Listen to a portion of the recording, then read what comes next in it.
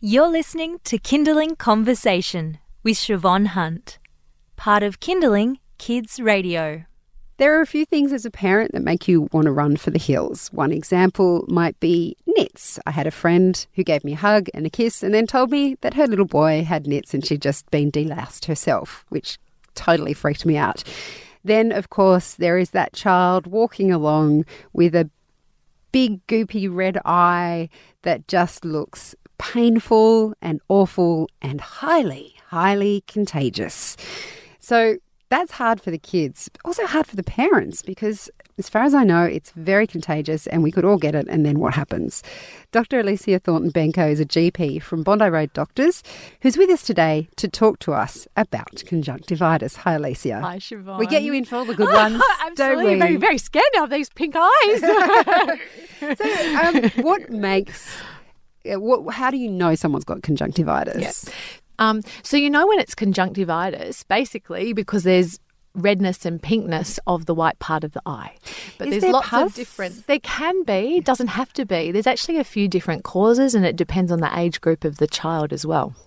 Right. Is there an age group that you think is more susceptible to getting conjunctivitis? Oh, good question. No, it is. It depends on the cause again, but certainly if you come into contact or your eye comes into contact with a germ that can cause conjunctivitis, I'm sure any of us can get it. And what about so that idea that I have that it's highly, highly contagious, is that right? Well, it is. It is. I wouldn't be too scared by it. You wouldn't be running away. But it is contagious for sure. However, if you have a newborn baby or a baby within the first 3 months of life and you do note red eyes or a red eye, they do need medical assessment sooner rather than later because the causes of conjunctivitis in that age group often can come through the birth canal and from mum. So we need to do swabs and be a little bit more intensive about things. So after you past that period, then there's 3 main causes, or 4, I suppose, of conjunctivitis, and that being viruses, bacteria, allergy, or a chemical burn type of thing. Wow. Yeah. So I always assumed that conjunctivitis was a viral infection that was just passed around that way. But I'm assuming if you've had a chemical burn or an allergy, you can't actually infect someone with that, Correct. You? No, you can't. Yeah. So with the chemical ones, it's purely if there's some form of chemical that's, gone into the eye.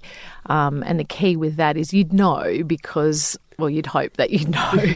And it would be just treatment of lots and lots and lots of flushing of water or normal saline if you could, and then you'd seek medical advice. But yeah, the others can look very similar to each other and can be difficult to differentiate, but there are a few little tips and ideas. So is the first step to see a GP so you can work out what type it is? I mean, if you're unsure of what to do, yes, I think it's always good to get medical advice for sure.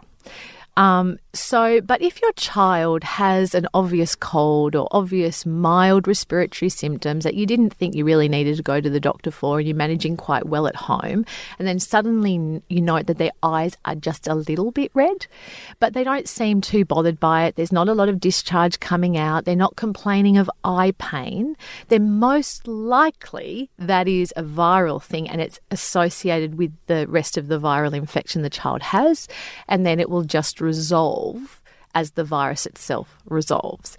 But it's not always as clear-cut and straightforward as that. But if you're unsure, absolutely go to the doctor. But certainly if the symptoms come up mildly associated with another virus, then you can think, number one, most likely that's the cause.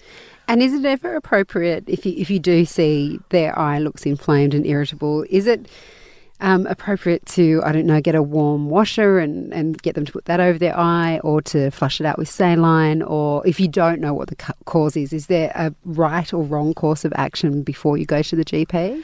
I mean, normal saline that you can get from the pharmacy and you say is it appropriate for eye use is definitely not going to hurt anything, or artificial tears.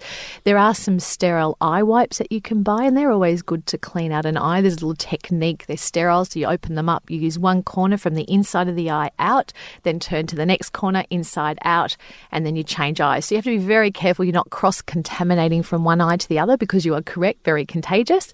So depending on the cause, but if it's virus or bacteria, you can definitely transfer it from one eye to the other.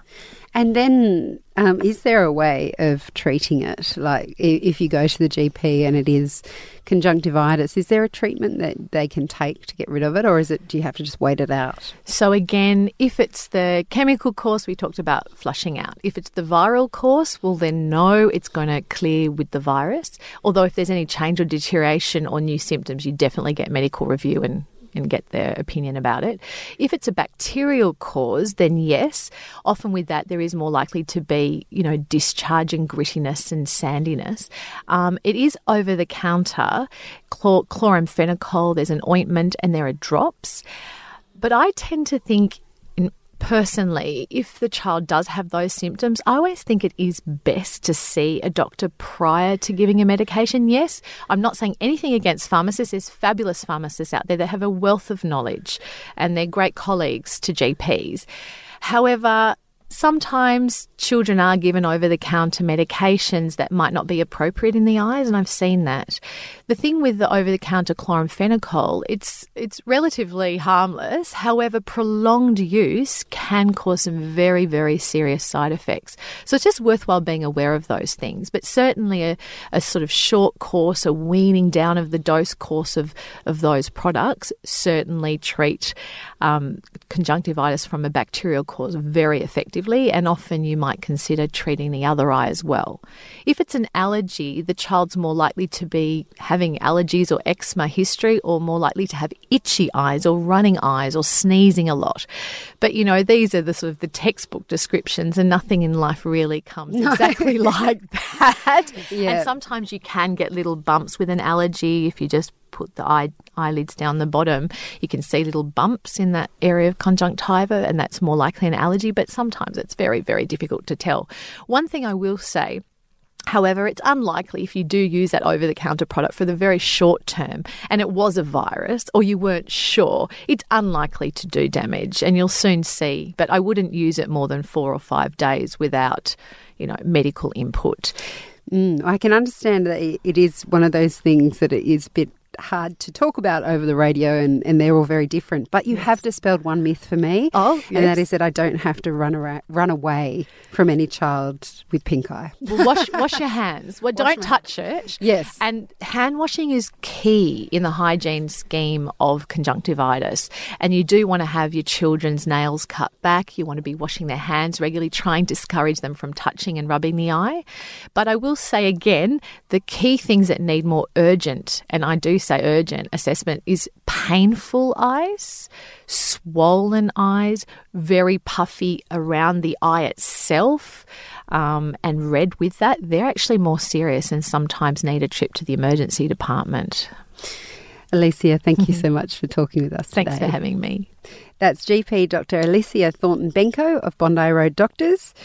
Kids Health is brought to you by 136, National Home Doctor Service. If you or a loved one needs urgent medical care but your GP is closed, make the call to 136. That's 137425 for a bulk billed after-hours doctor home visit. You've been listening to a Kindling Conversation podcast.